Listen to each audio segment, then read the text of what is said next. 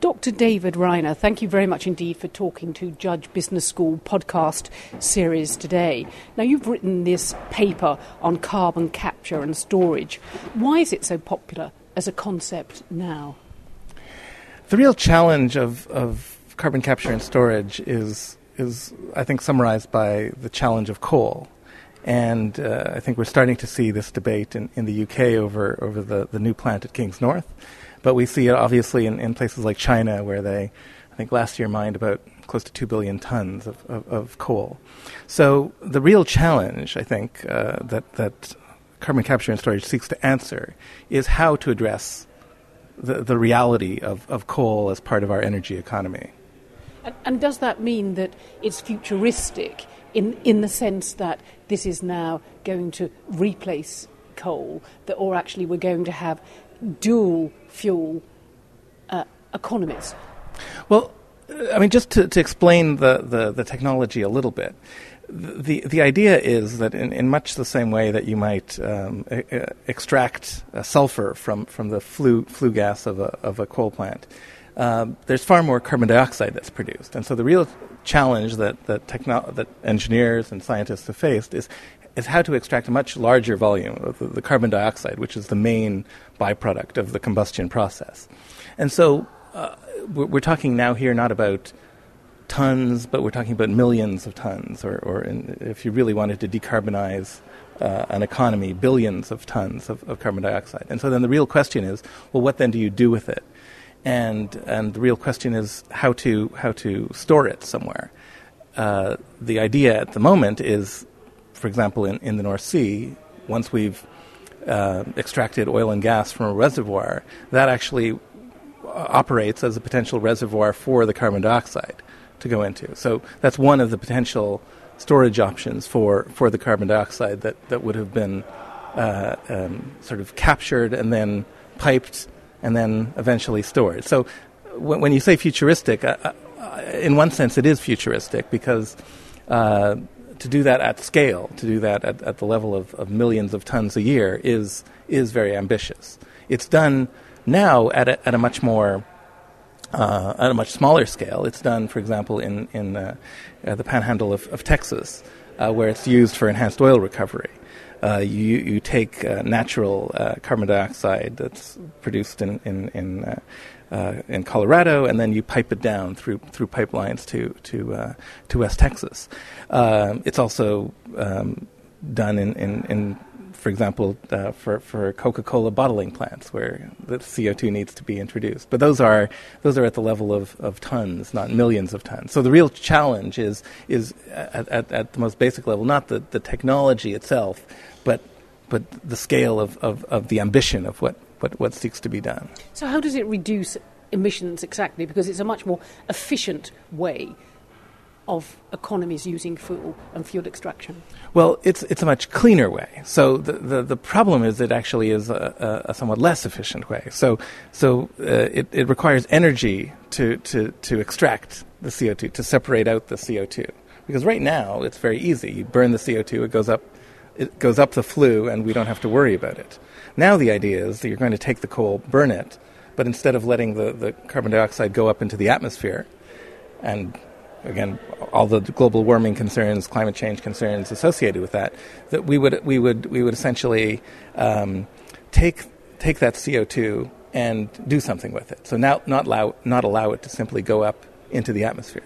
So that is the real challenge, that we're going to actually have to pay more to do this. So it's obviously cheaper to simply burn coal and not treat it. In the same way, it's cheaper not to deal with the sulfur. But we've taken on that cost. The question is, it's a little bit more ambitious to be doing this for carbon dioxide, because sulfur is an impurity within coal, whereas carbon dioxide is really the main byproduct of the combustion process. So we're talking about huge volumes that need to be dealt with. So why is the storage of it such an important factor in this energy chain? Well, the real issue is. If we captured it, we spent a lot of effort and energy to capture it. You then need to do something with it. And unlike, say, nuclear waste, which is relatively small in volume. This is, again, an enormous volume that needs to be processed on a daily basis.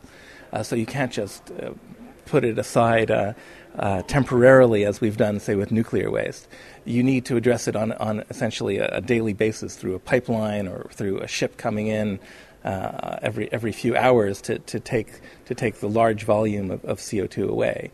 And then you need to store it somewhere. And if it goes right back up to atmosphere, then we've spent a lot of time and energy doing something that's a bit of a waste. Whereas if we can actually secure that in a reservoir and be assured that will remain there for hundreds, thousands of years, then we're essentially dealing with the emissions that otherwise would have been produced from coal. So it is a more efficient use of energy because it's not polluting the environment. Yes. So there's the way that economists might talk about efficiency, which is that it's less costly. But here we're talking about in the sense that we're able to produce energy with much less carbon. So it's not completely carbon free, but it's say 85% of the carbon dioxide would be removed in this process. If you go to countries like China, where they are expanding their sort of coal emissions, and probably they're not employing yet techniques such as carbon capture, can it really make a difference that these first world economies, so-called, are using these techniques now when large manufacturing countries like China aren't? I think that's a valid political point. The reality is we're not doing it in the West. So there are plans in the UK, in the rest of Europe, in North America, Australia, places like that to begin demonstrating this. But China's really not that far behind. They actually have a couple of demonstration projects, one of which is actually part funded by the UK government, called the Near Zero Emission Coal plant, NZEC. But China is really not that far behind in terms of really starting to take this issue seriously. It's not quite like the example of, say, sulfur dioxide, where we might have been dealing with it for decades, and China is only coming to the issue more recently. In fact, China is really fairly close to us in terms of following in our footsteps on this issue. I think partly because they realize as they move into becoming the leading emitter of carbon dioxide in the world, just this past year, or roughly, outstripping the United States in that regard. So I think that makes the Chinese especially sort of sensitive to the issue of climate change and needing to seem like they're taking steps to address the issue. So it really is an opportune moment in terms of world development and world global recession as well, to actually, and lots of talk about the green economy and green fuels and green efficiency, but it's a time now for the world to develop these carbon capture processes. Well, I think there is a very conscious effort over the last few years to take this issue seriously, and I think that's partly a result of the challenges that we face overall. So I think there's a recognition that renewables are important, nuclear might be important, other technologies might be important, but that it really is impossible to think about dealing with the issue of climate change without dealing with coal. It's such an important domestic resource in key countries like the United States, like Australia, like China, like South Africa, that to imagine that a China or a South Africa or a United States could go along with a climate regime that doesn't address coal is very difficult to imagine. But then could we use that? Could we use, say, up the ante on carbon capture now that the global economies are in recession? Could we say, well, get on with it now? Well, there are two schools of thought. One would be a very hesitant view that, we're facing looming large budget deficits and therefore we should be cautious. The other, and I think you see this in the U.S. stimulus package especially clearly, is that this is an opportunity to invest in a technology and something on the order of $4 billion has been allocated under the Obama administration stimulus package to deal with the issue of carbon capture and storage. On a smaller scale, still large, but on a somewhat smaller scale, the European Union recently agreed a stimulus package that included just over $1 billion euros rather, to help fund carbon capture and storage projects across Europe. And on top of that, they're trying to use some of the emissions permits to do that. So I think there is a recognition around the world that significant sums need to be spent in the coming decade to really get this off the ground, to demonstrate it, to convince people that this is a viable technology, that the economics are at least reasonable. They might be a bit more costly, but it's not astronomical. The economics are pressing, some might say. It's about the future of the world and the planet's survival. Yeah, I mean, it is a challenge, and to do this at scale has some technical challenges. So there are some examples where we are storing something of the order of 1 million tons of CO2 per year. We're doing that in the globe. The Norwegians are doing that in the North Sea, in the Sleipner Reservoir since 1996. So we have 13 years of experience in the North Sea. BP is a project in Algeria, where also they're storing about 1 million tons of CO2 a year. They have a similar project in Canada. But the number of projects is really on one hand of that scale. And that's just storage. There really hasn't yet been this integrated setup where you capture the carbon dioxide from a coal-fired power plant, transport it somewhere, and then store it for many years. And so that is what many governments are trying to do over the next 5 years, really. And you see this in Europe, you see this in North America, you see this in Australia, and as well, I think, from an optimistic point of view, you're starting to see a commitment in places like China and South Africa to think about this as seriously as well. But wouldn't emerging, growing economies like India say, well, it's going to add to our costs of distribution, of manufacture, the costs of our new technologies, so we're not going to do it? I think there are a number of challenges, say, that India would face. One is to do with storage potential. It's actually hard, it's harder to find storage in India than it might be for the UK, which has the North Sea, which is a large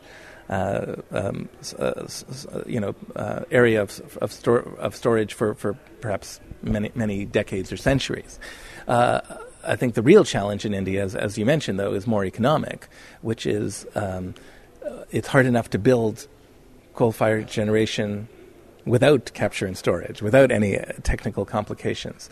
The Indians are worried about frequent blackouts and getting plants built as quickly as possible. So to say that we're going to add to the costs, we're going to reduce the output of a plant, makes it a difficult sell. And so there will have to be, I think, some sort of thought as to how you might incentivize countries like China or India to begin to make an effort to adopt this technology, not at purely an experimental level, but really at scale, trying to do this on a much larger scale. And how safe is carbon capture in a way? Because you did earlier do an analogy with nuclear energy and nuclear waste. Do you think you're building up problems for the future, or do you know this technology works, it is new, it's more efficient, it can help cut global emissions, and there are no future risks for future generations? Well, the reality is every technology has risks associated with it. So the real question is, how do those risks compare to the alternative? One of my colleagues who's at the British Geological Survey likes to say that currently our leakage is 100%. The CO2 goes straight into the atmosphere, and we know the damage that does. We know the associated damages associated with global warming. What might happen is you put CO2 into a reservoir, and over time, if we do this often enough and across many different locations, you might find that there might well be a bit of leakage. Well, but the leakage would then be at a level of a fraction of a percent of what otherwise would have been emitted into the atmosphere. So it's not like nuclear waste, it's not volatile, it's not dangerous in any way?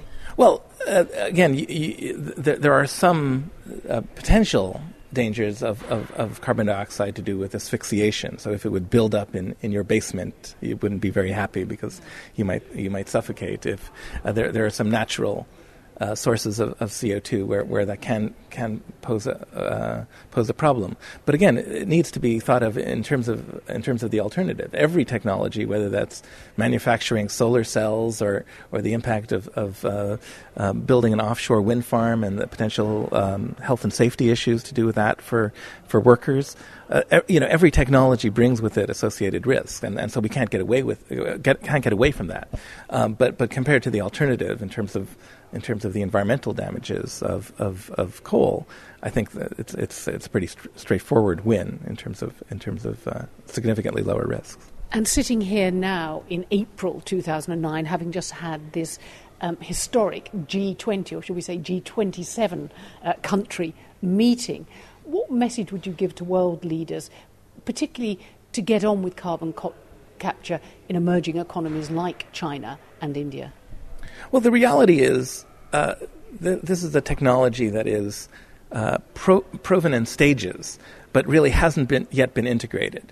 And to really do that integration, to demonstrate this, will require significant sums. We are starting to see governments come forward with some again, not insignificant sums. Billions of dollars or billions of euros are nothing to sneeze at. But the enormity of the task is maybe more at the tens of billions stage, or maybe even hundreds of billions stage. But that's true of other technologies that we need to address global warming. There needs to be an investment on the order of tens of billions in renewables and tens of billions in again other low carbon technologies. So I think that the challenge is the gap between the rhetoric. And we see this, for example, in ambitions that the UK government has to reduce emissions now 80% below 1990 levels by 2050. We had had a goal of 60%, and now it's 80%. It's very easy to say that we're taking a tougher stand on that, but we really haven't taken the actions. We haven't invested commensurate with what it takes to get to 60% reductions, let alone 80% reductions. So the challenge for the future is that these first steps are important, but that we need to sort of not just redouble, but we need to expand our ambitions sort of tenfold every few years to really get on a trajectory that would significantly address the climate problem. And how urgent do you think that climate problem is? What would your message be to world leaders? And wouldn't some say it's too late anyway? What about Prince Charles, 100 months to save the world? Yes, I mean, the Lord Rees, who's the Master of Trinity, who's the President of the Royal Society, has a wonderful book out which questions humanity's ability to survive the century.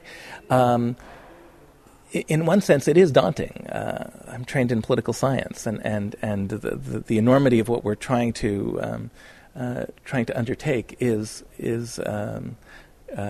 not just daunting. It actually is given the timescales of political change and the timescales of the societal change that we're asking for. It sometimes might seem depressing. It might seem like it's not worth trying because the challenge is so enormous. But by the same token, I'm not sure what other choice we have in compared to the timescale over which we addressed other serious problems like air pollution. Climate change has been moving on a remarkably rapid timescale to actually tackle this at a global level, to be able to really engage on this issue, in spite of skepticism, in spite of all these concerns. It is actually remarkably fast timescale over which this has been undertaken. Now, whether that's enough is I think the real question, and whether we have the ability, whether we have the political processes that allow us to be able to undertake the reductions needed is a serious question. 2000, we had